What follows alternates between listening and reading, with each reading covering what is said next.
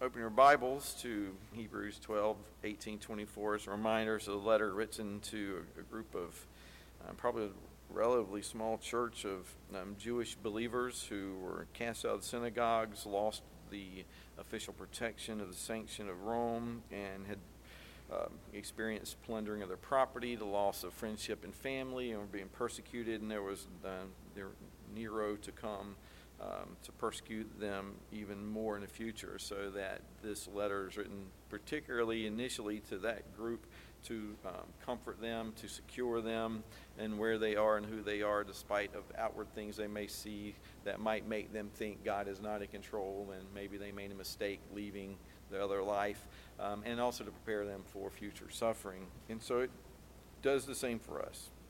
And so let's pray. Father God, we thank you for your word. We pray that through the preaching of your word that the preaching would be accurate.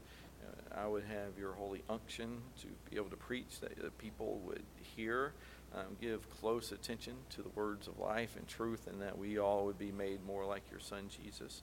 And for those who do not know you and are rejecting you, we pray that this would be a word of conviction, and that you would use this as the gospel goes forth to accomplish your purposes as you've promised. And we pray that we'd sit in the truth of not being ashamed of the gospel, because it is the power of God unto salvation. So we pray your power upon the reading and preaching and hearing of your word today, and pray this in Christ's name. Amen. Hebrews chapter 12, beginning of verse 18, the word of the Lord. For you have not come to what may be touched, a blazing fire and darkness and gloom and a tempest, and the sound of a trumpet and a voice whose words made the hearers beg that no further messages be spoken to them. For they could not endure the order that was given.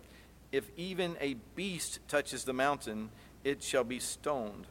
Indeed, so terrifying was the sight that Moses said, I tremble with fear. But you have come to Mount Zion, and to the city of the living God, the heavenly Jerusalem, and to innumerable angels in festal gathering, and to the assembly of the firstborn who are enrolled in heaven, and to God, the judge of all, and to the spirits of the righteous made perfect, and to Jesus, the mediator of a new covenant, and to the sprinkled blood that speaks a better word than the blood of Abel. The word of the Lord. And so when you look at verse 18, again, since this is written originally, the original reading audience was a group of Jewish believers who knew their Old Testament. They didn't call it that. It's just the scriptures. We call it the Hebrew Bible. They were very much aware of what this is talking about. And so we may not be quite as aware of what it's talking about, but if you want to go back and read it, it's the announcement of the law on Mount Sinai, where God himself comes down. The Ten Commandments are given later, but God comes down with great power and fear, and you're not supposed to touch the mountain at all. And this is in, Exodus chapter 19 and Deuteronomy chapter 4 is my guess. I had it written down, but I'm pretty sure that's where they are. But when you look this up, you see the account of exactly what he's saying. So when God is coming down, they're given the law. God says, approach, but don't let anybody touch the mountain. But Moses is called to go up, and Aaron is called to go up, and the priests are called after they're cleansed to be able to come forward. But unless you are made holy by God, you could not approach. And it was fearful to see God come down, because Mount Sinai, this part of these verses, represents the law, holiness, and judgment, the fearsome wrath of God in the Old Covenant. So that they needed to recognize the fact that there is a distance between us and God, that you cannot approach his holiness if you are not holy. And if any person or beast touched, they were to be killed. They were to be shot with an arrow. They were to be stoned to death. So it was serious business. And when people saw this and they heard trumpets blasting, and most likely they were heavenly trumpets. And so it's one of these times when God manifests himself visibly in some way, and you approach this physical mountain and these physical stone tablets and all of these things, and it was fearsome, and there was judgment. And what the writer of Hebrews is telling them is basically, I know you're going through a lot, and I know it's a fear of man, and I know there's lots of things that can go on, but you have no idea of the holiness and wrath of God. You have not a clue of this. And this image that we see in the Old Testament of the people approaching the mountain of God in the law begins to show even Moses himself, who was a holy man before God. He said, I tremble with fear before a holy God, demonstrating himself in this way. But in verse 22, the writer takes this turn,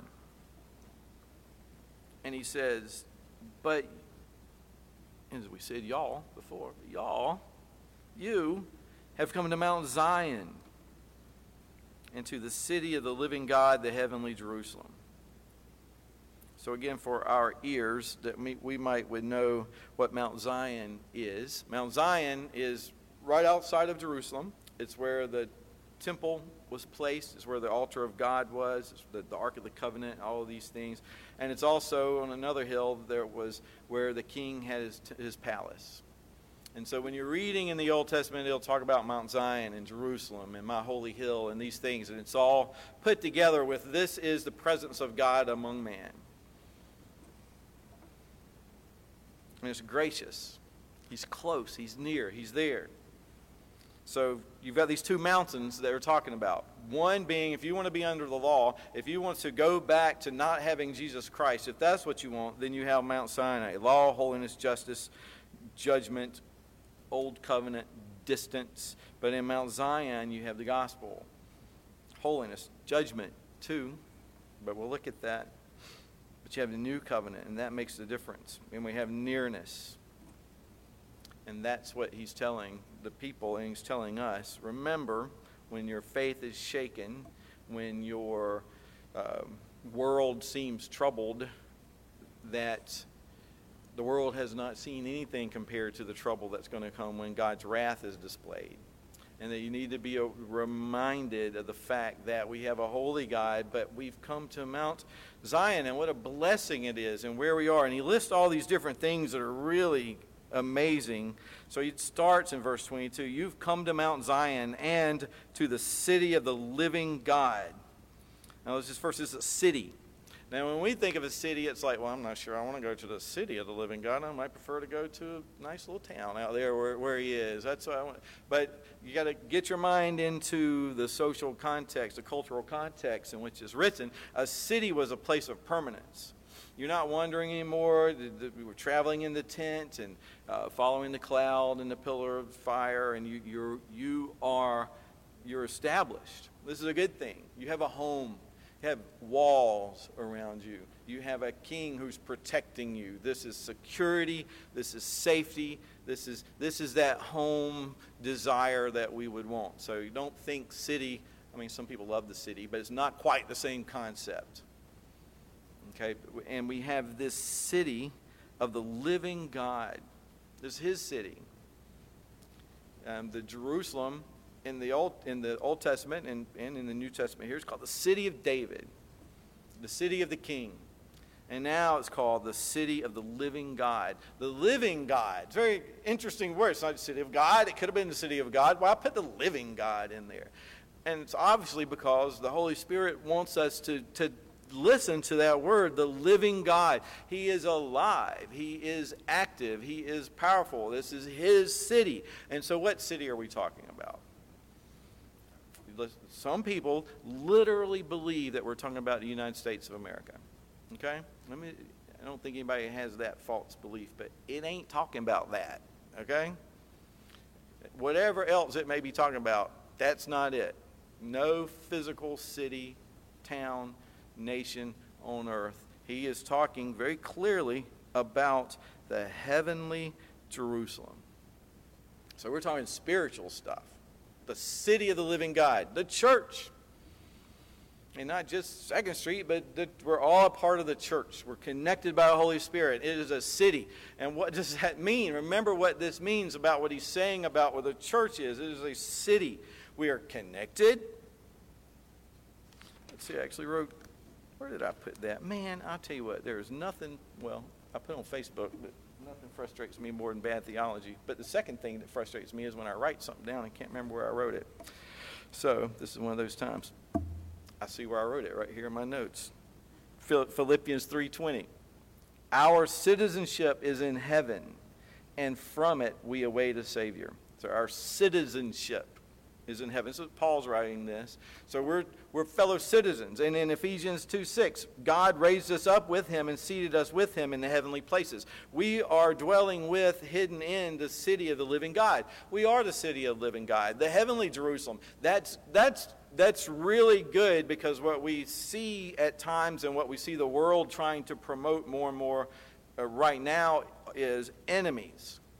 And everybody wants to say what side you're on. And unfortunately, you have the church being divided up into camps, and they can be opposed to each other. We have to be careful of that, because we're supposed to be members of this city. You talk about, and yes, he built a wall around it, okay? Keep the bad guys out. And I'm not... Don't do what politics have done with this. Be aware that our city, if you're not in our city, outside the city are evildoers, people who choose to live against God and attack the church.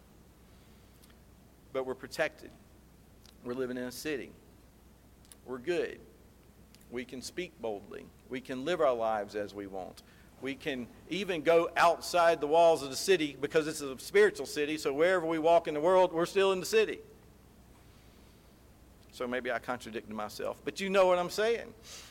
Okay? Everywhere we go in the world, we're protected. We're in our city because it's spiritual. And that's to give us great comfort that we have a living God, and it also insinuates that he is involved in our lives. It's not a deistic God that's up there and he's not paying attention, and we yell loud enough, it's like Horton Hears a Who, finally somebody hears us up there. It's like, no, he's more intimately involved than we are. It is he who tries to get us to hear him, and when we finally hear him by the instigation of his Holy Spirit in our hearts, then that motivates us to change, and then that's supposed to be the light that's in this world. A city set on a hill.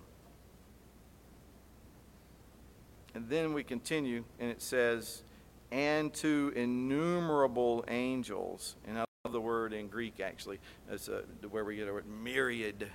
A myriad of angels. It actually means 10,000s. 10,000s of 10,000s of angels. And it's just because they didn't have the movie Elf yet, because it would be a gazillion angels. Is that where that comes from? What's that come? Think about what? Ginormous. Oh, where's gazillion come from? I must have made that up. That's mine. A gazillion. It's a bunch. Innumerable. What? Forrest Gump. He said gazillion. I think it was me. Anyway. So, and innumerable. The ESV did a good job by saying innumerable. And innumerable. But it's that word myriads. It just has that sound to it. It's this innumerable number of angels. Okay. So that's something. The angels came down at the announcement to the shepherds, and there was like a host of heavenly host, which means armies. And we have that word in Hebrew, Yahweh Sabaoth. And Sabaoth means host or armies. And so God is the God of an innumerable number of angels who are in different levels involved in the work of heaven and involved in the work of earth, but it is an innumerable number, and that's where we are. So not only are we in the city of the living God, which we have come to, but we've also come to an innumerable number of angels in festal gathering.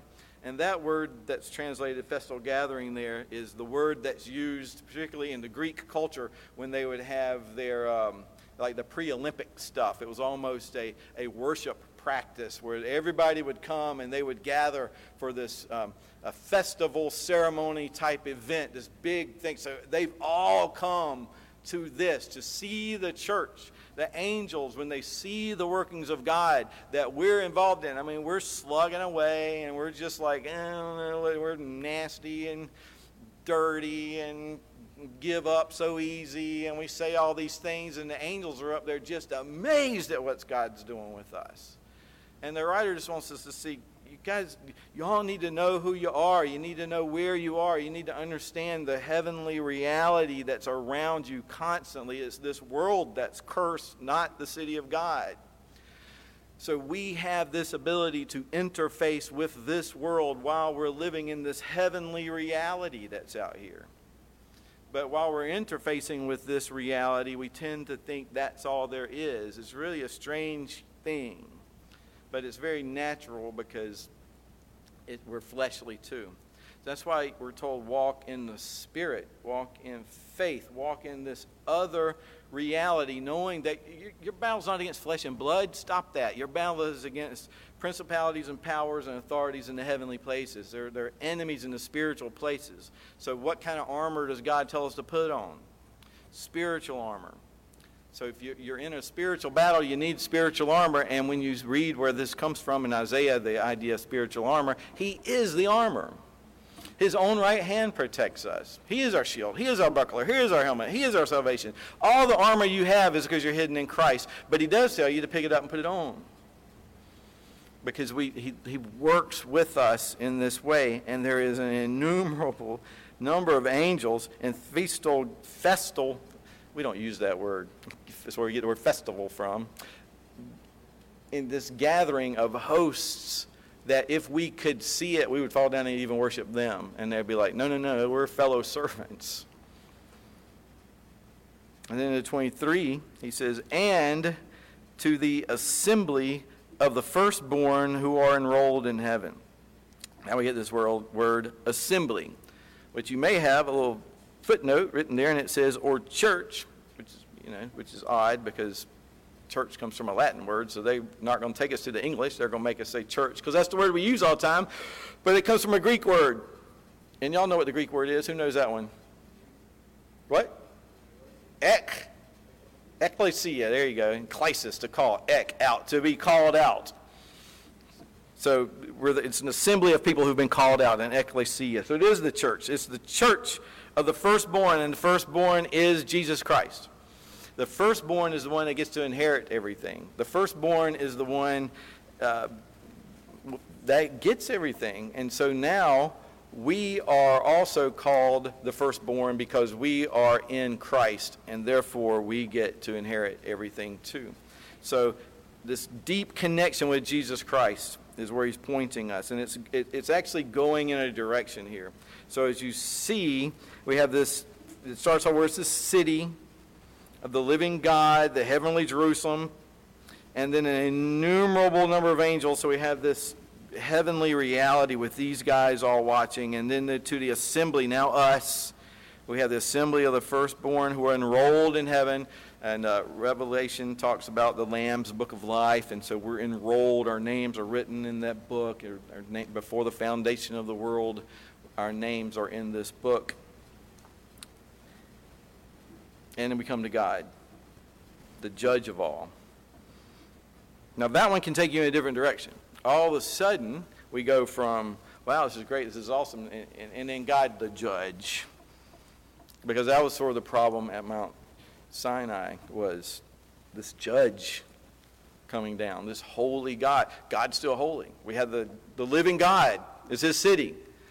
That was the God that put fear in everybody at Mount Sinai. And here he is again as the judge of all. And Hebrews has talked about this some more. So go to Hebrews chapter 4. Hebrews chapter 4, verse 13.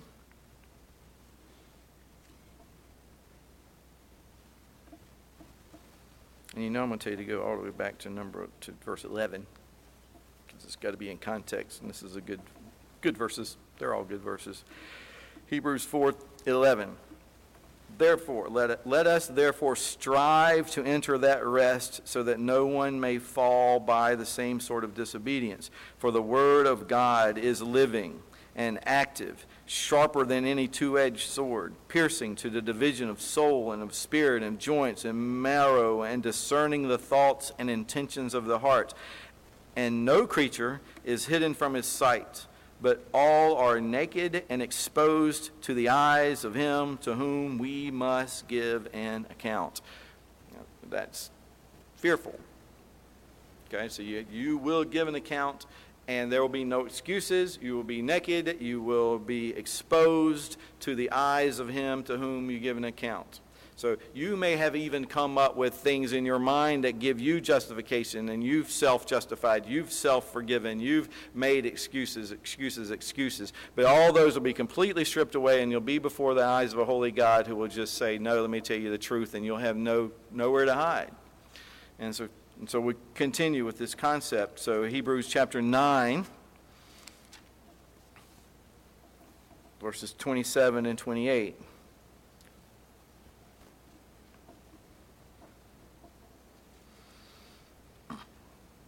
Hebrews 9:27, and just as it is appointed for man to die once, so forget this reincarnation stuff, okay? Just as it is appointed for man to die once, and after that comes judgment. So Christ, having been offered once to bear the sins of many, will appear a second time, not to deal with sin, but to save those who are eagerly waiting for him. So now we're getting this concept of judgment, but also a Savior. So this is giving us a little bit of hope here. All right, so now we have a Savior. You're going to have the eyes of him to whom we must give an account. And then we go to Hebrews 10:31. It is a fearful thing to fall into the hands of the living God. And we'll even back up. Go to verse 30. For we know him who said, vengeance is mine, I will repay. And again, the Lord will judge his people. It is a fearful thing to fall into the hands of the living God. So there's this warning. There's a judge. Mount Sinai is real. There is judgment. There is wrath. There is holiness. There is a judge. You will be judged. And so we have to say, I'm going to be at Mount Sinai praying for the mountain to fall on me. You can't even touch it. We're shaking with fear. He's like, believers, you're in Mount Zion. Even in chapter 10, verse 39, he says, we are not of those who shrink back and are destroyed, but of those who have faith and preserve their souls. So we're in the city of the living God, the heavenly Jerusalem, surrounded by myriads of angels. We're in the assembly of the firstborn, enrolled in heaven, and then we come before God, the judge of all. And then we get a look at us and to the spirits of the righteous made perfect. That's what you should have on your refrigerator, because that's who we are and who we will be. So, and look at this too. It's the spirits of the righteous made perfect. And I think you could go either way with it, but I like that it doesn't say the saints, those who have set apart, who have been made righteous. It's like, you're righteous. And why are you righteous? Because you're covered in Christ. You're righteous because you've been justified, which is what that word means, by Christ. But you can be made perfect. And that word perfect is tetelai omenon, which means it's an ongoing thing. It's what Jesus said on the cross, tetelestai, which is, it is finished. But it's a future perfect, which means it has been finished now and for all time. It's completely done. I have eaten the cake. Don't go looking for it. It's gone. It's done. I have done it. I have done it completely. I have finished what I've come to accomplish on the cross. What God's purpose for us will be perfected in heaven. The righteous will be made perfect. So when you stand before God, the judge, you will stand before him righteous and perfect.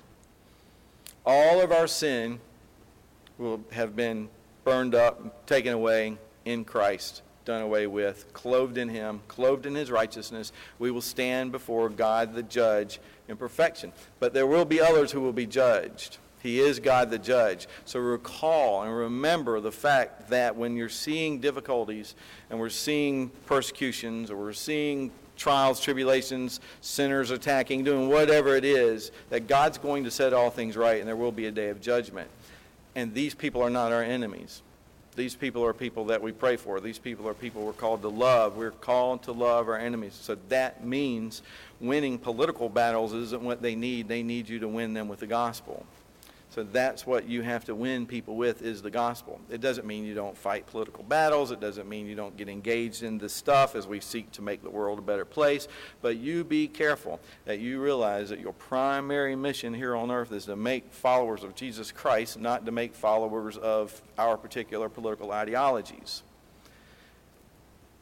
The problems that we see happening in the history of the world are when people follow worldly leaders as if they are gods. They are not. They are men. And God at times tells us to follow and submit to governments and to leaders. But you do so understanding it's because we have a higher order. And we live in a different city. That we have greater things at work in us. And the greatest thing that God has for us to do today is to share the gospel and make disciples. Preach the gospel. In season, out of season. Make disciples. It's very difficult, especially in this world. Imagine if the church, if all believers are barred from Twitter. Oh my goodness. I barred myself from Twitter. It wasn't long into it. I realized that place is not somewhere that I can operate. No. So I find my little hole in the wall on Facebook where I'm able to put people to aggravate me to sleep. They go away for 30 days. You know, I can unfriend people without them knowing it. You can do all these things where you're able to sit there and just be as much of a jerk or as much of a happy guy or much of a gospel. Whatever you want to do, you can do it right there, and you think you're communicating with people, and you're not. You're just somehow interfacing with digital things online that may or may not be attached to people. Make sure, because our younger generation who has grown up with our faces in our phones and us taking constant pictures. When I grew up, it was like the video camera was new. I guess it's the film thing. And my daddy had one of those film things, and he was so frustrated because we'd be running around and swinging, and he'd want to take a film, and as soon as he did, we'd stop. He's like, well, you're supposed to be moving now because you got a moving thing. So that was my generation. This generation now is like, they're going to grow up sick of this stuff. Okay? They want face-to-face. There have been lots of studies with these things, and what you're going to have is people, thank God, who are going to come up in this much younger generation who are going to want actual FaceTime. They want to see you put down that and look at them. Show me I'm important by spending time with me. And this is what God is saying. You are important because you live in my city. I am the living God. I am here with you. I hear you. I love you. I'm next to you. I'm near you. There are angels that are celebrating the fact that you're here. We live in that reality, because if we don't live in that reality, you'll live in Satan's reality, and he comes to steal, kill, and destroy. But Jesus has come that we might have life. And then we get to 24. In Greek, which is the original language of the New Testament, they do the word order things like Yoda. It tries to put the important word, like the word order matters in Greek. In English, as long as you kind of get it right, you know, did the boy hit the ball hit the boy. They can change it around so you have the importance. And in Greek, it is the mediator of you've come to the mediator of a new covenant, Jesus. And they kind of do it like that. Typically, if you want to put Jesus in the primary spot, you put him at the beginning of the sentence. But they do it a little bit differently here, because what they want you to see, the author wants you to see here, is we're talking about a new covenant. That's the important part, a new covenant. And who's this mediator? Jesus, which is also interesting because he uses the name Jesus and not Christ. Christ means king, anointed one. This is the man Jesus. He was fully God, truly man, and this is the man Jesus. The mediator of a new covenant. The mediator of the old covenant was Moses. He represented the people. So how does Jesus get to mediate this new covenant, because he's not just the mediator either, he's also the sacrifice. His blood is this covenant, but he's the mediator too. The mediator is the one who represents the people before God and God before the people, and that's what Jesus does. He's also called the second Adam. So the first Adam, everybody is represented by Adam until you come out of that family and you're adopted into God's family and you're represented by Jesus Christ. So anybody who's not a believer in Christ is still in Adam. And in Adam all die. When you come to faith in God, you are now in Christ. You're hidden in him. He is your head. He is our body. He represents us completely. Jesus represents us before God, and he represents God to us so that we're able to pray directly to the Father through him, not through any other priest or any other way. We're able to pray directly.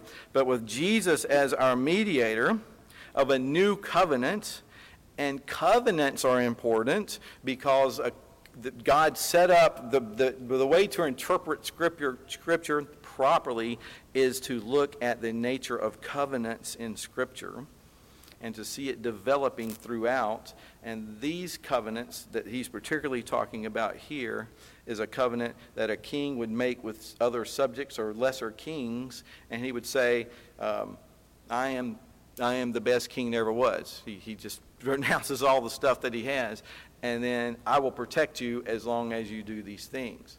Now, you do these things, I'll do these things, and what they would then cut a covenant. They would take an animal or something, and they would kill it, shed its blood, and say, whoever violates this covenant, if I fail to live up to my part, if you fail to live up to your part, blood will be spilled. Which is why circumcision was a covenant in the Old Testament, because blood would be spilled. If you violate, you are cut off. And then it talks about the circumcision of Christ being what we're saved by, which means his blood being shed for us. So these are covenant promises made by God, and he sprinkles his blood, and his blood has been shed. Man's blood in Christ, those who are in Christ, his blood has been shed, so there's now no condemnation for those who are in Christ. We're saved by the blood of Christ. And he does this thing here that's really neat. He says, and that blood that is sprinkled, and it was sprinkled on the book of the law and the people, it was a way that you made this promise that we will do everything the law says. But now Jesus' blood has been sprinkled. Jesus' blood has been shed. And it speaks a better word than the blood of Abel. It speaks a better word than the blood of Abel. This is Genesis 4:10. Where God says, Cain has killed his brother Abel because he was jealous of him, because God saw his faith as righteous and didn't have faith himself and would not accept him. And he says, sin's crouching at the door for you, Cain. You need to do what's right and you'll be accepted. But Abel's faith was being accepted as righteous because he was able to give right sacrifices from faith. So Cain, out of jealousy, kills Abel. And then God comes up and he's like, what have you done? And where is your brother? He says, am I my brother's keeper? And then God says this in Genesis 4:10, what have you done? Your brother's blood cries out to me from the ground. I mean, naked and exposed before God. Cain, knowing what he did, still angry about it, probably feeling like he's not even that sorry about it from the way he's looking at things. What'd you think was going to happen? Your brother's blood cries out to me from the ground. And if righteous Abel, if his blood shed cries out to God from the ground, imagine Jesus' blood crying out to God from the heavens for us. For us. And that's what he's saying. We have a mediator, better than Moses, the better covenant, better blood that speaks better than the blood of Abel. You have the righteous and holy God who came down on the mountain and struck great fear into all the people. And he dies for us. He sheds his blood for us. He adopts us into his family. He brings us into his presence. We're living in a city set on a hill, spiritual Jerusalem. These things are too grand for us even to imagine, the closeness that we have. And then when we die and we wake up in heaven and you see all this stuff, that's awesomeness. So we don't mourn as those who have no hope. We look forward to that. But we also love, hopefully, the right things here. But if you love the world too much, it will draw you away from God. So you have to be very careful to these things. And then next week, as we go forward, we'll see that he's saying you need to worship God. You need to be grateful that you've received a kingdom that can't be shaken. We need to have the right spiritual attitude to these things. Because if you get your head out of the game, you're going to get focused on something else. And next thing you know, I mean, I've seen movies, sports movies, and somebody's, they've got something's about to happen, but somebody's waving at them in the audience, and they get hit in the head with a ball or something. That's what happens. So we got to be careful about being too distracted by these things. And then we come to the Lord's table in just a minute. He says, "This blood is this cup is the new covenant in my blood."